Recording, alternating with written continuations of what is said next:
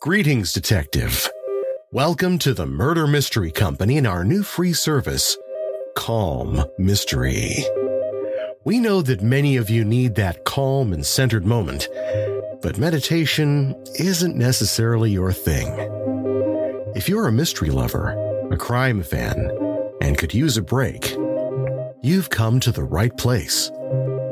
It sure is a suspenseful world out there, but I have good news for you. In this world, the only suspense will come from the world's best writers. For the next few minutes, we're going to close the door on the outside world. First, find a comfortable chair, sofa, or bed. Take a moment to just relax into that spot. Let your body sink in, slowly releasing the day's tension. Just relax. You've earned this time. You need this time for you. Your body will thank you.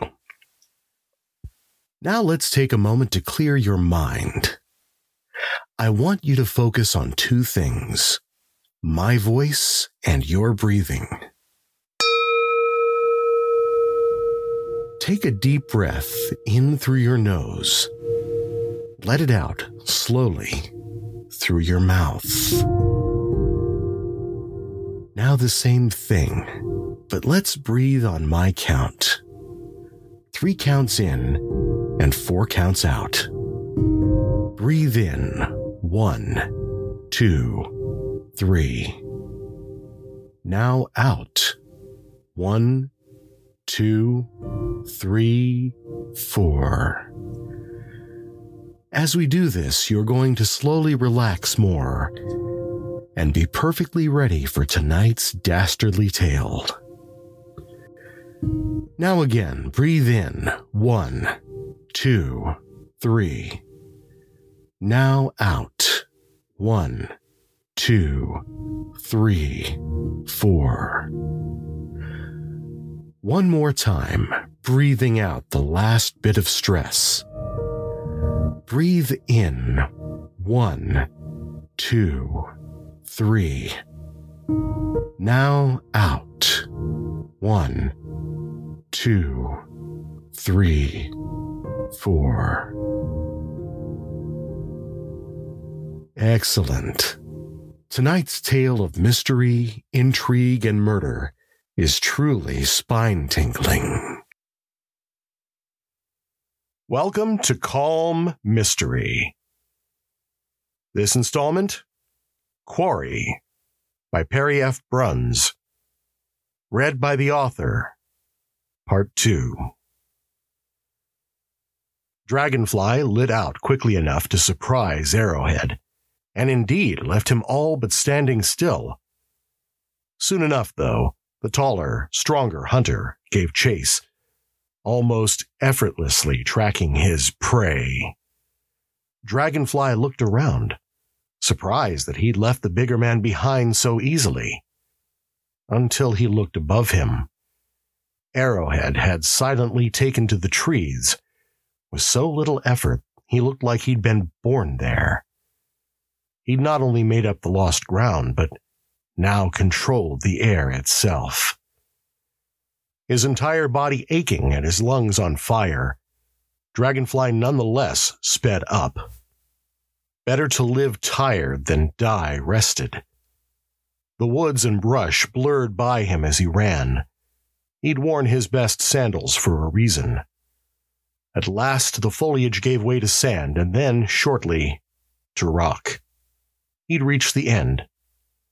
Not very many lengths behind him, Arrowhead dropped almost silently from the very last branch of the very last tree, and then simply walked toward the smaller, tired man. Dragonfly did his best to keep running the remaining few paces toward the destination itself. If nothing else, he needed to pretend he had any hope of escape. The stone in the pit had begun turning the village permanent, but Dragonfly felt much more temporary. "You call yourself a wise man, boy," Arrowhead said, his unlabored speech giving Dragonfly a pang of jealousy to go with the rest of the aching in his rib cage. Yet you run the wrong way from one who daily catches smarter prey. If you had just run the other way, you could have solved all our problems at once. I might have let you run all the way to another village, where you could use your pretty words to make yourself a new home. You speak wisdom, Dragonfly said, barely able to get the words out. But today, you are not acting like a hunter. The hunter stepped toward him, drawing his blade. The sharpened stone gave a dull sheen in the late-day sun. I will skin you and dress you for the cook fires, even if there's barely any meat on you. You just can't see it through my loincloth. Don't anger me further, little one. You already face death. Face it quietly. The smaller man recovered slightly, his ragged breath evening out. Keep coming for me, and you will see the answer to your threat, he said. You are brave in the face of... the hunter said. His thought interrupted as the pebbles beneath him fell away, gently depositing him at the floor of a deep well. The trap sprung. Dragonfly brushed himself off and smiled down at his prey. A good hunter knows his surroundings, he observed. It had taken almost every moment he had had left to set the trap. He explored and found a small channel, diverting water from a long dormant underground river through the bottom of the well to the rock pit, which had once been a great reservoir. All he had had to do there was secure 2 old blankets over the openings. But then he had had to make a false well opening and lever the massive capstone in position atop it, and finally use the pulleys, ropes, and buckets left by the builders daily to fill the real well with pebbles. That took time and arduous labor. It was all worth it, though, to see Arrowhead's face as the blankets tore away, letting the pebbles slip out from under him and down to join the rest of the gravel in the pit. He was trapped there as long as Dragonfly needed.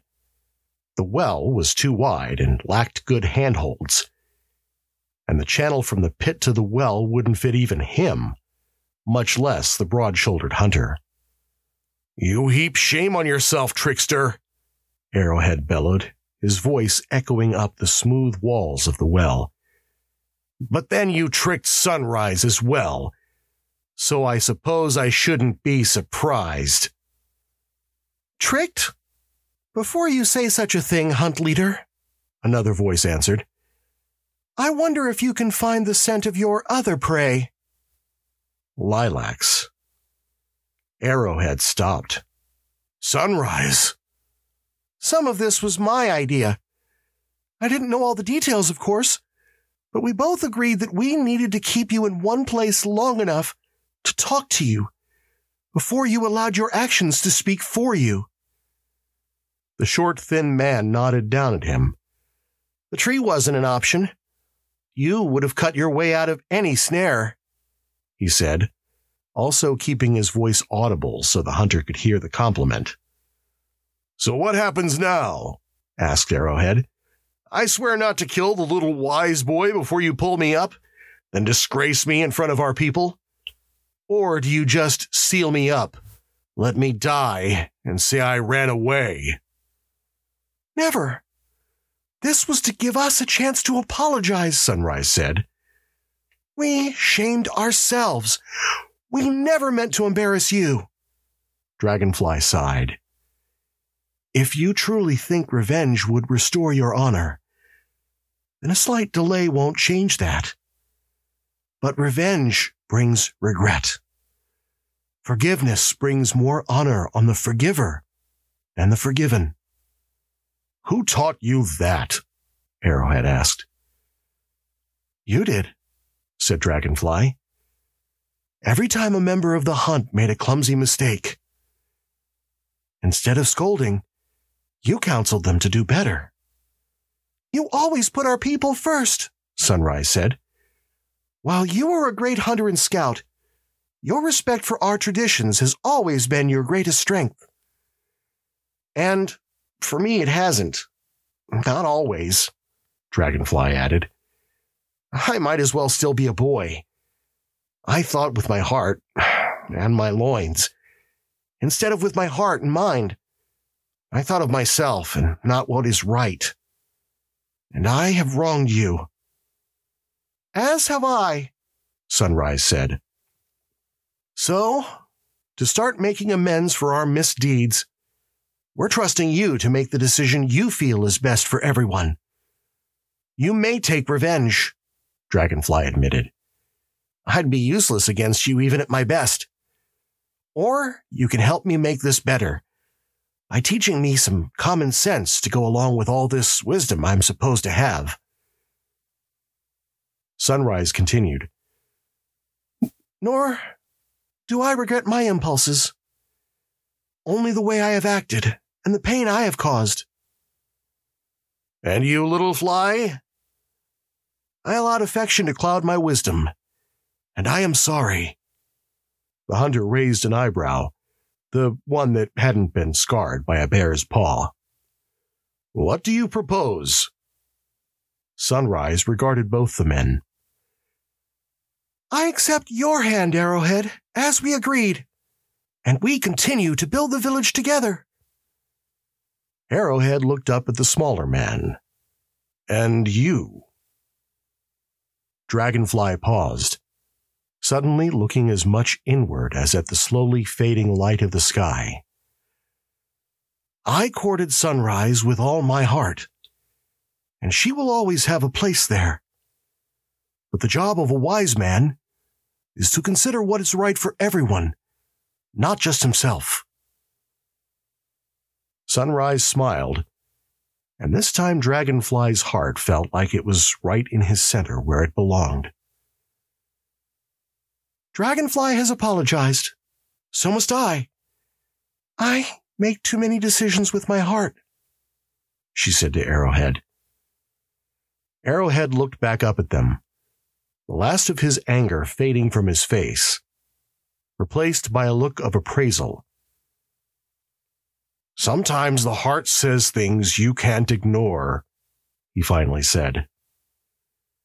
Both the young wise man and the young elder-in-waiting were slight of stature, but the quarry's pulleys gave them the strength they needed to rescue the larger hunt leader, especially when they discovered that by bearing some of his weight, he could help them in turn by pushing off against the sides of the wall.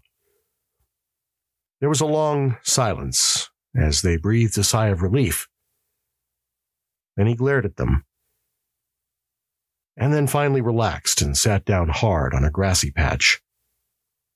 The sun began to set, not heeding his vexation. Finally, Arrowhead said simply, "Good trap." His tone held respect, but more, finally, understanding. Do you regret our betrothal? He asked Sunrise. Not for a moment. In that, my heart and mind were in agreement. Arrowhead's expression changed to something unfamiliar, the start of a smile. He pondered this. So you would marry me for the good of the village, he said, not quite letting it be a statement. It is our way, Sunrise said, and then stopped, tilting her head, her eyes catching the twilight. But it's also mine. We barely know each other, Arrowhead said. Sunrise took his hand, and Dragonfly's, holding them all together. We grew up together, all of us. We know each other well enough. We can grow to know each other better in the fullness of time. I spend a lot of time away on the hunt. I fear I would fail to give you the attention you deserve." None of them had expected the hunter to say this, especially him. Sunrise smiled. "You can make up for it when you return." Dragonfly blushed and looked away. "Should I give you two some privacy?" Arrowhead gave perhaps the first sly smile of his life and stood, helping the other two up. "No. Now we head back to tell the others of our triumph. You caught not one, but two would-be lovers who weren't right for Sunrise. Then you cleverly led them away from the village where we chased them away, and Sunrise found two better men in their place." Sunrise laughed. "Yes, a hunter with great wisdom, and a wise man who can hunt." That's the end of Quarry. Join us next time for another story of mystery, mayhem, and murder. Spine-tingling adventure, toe-curling voices.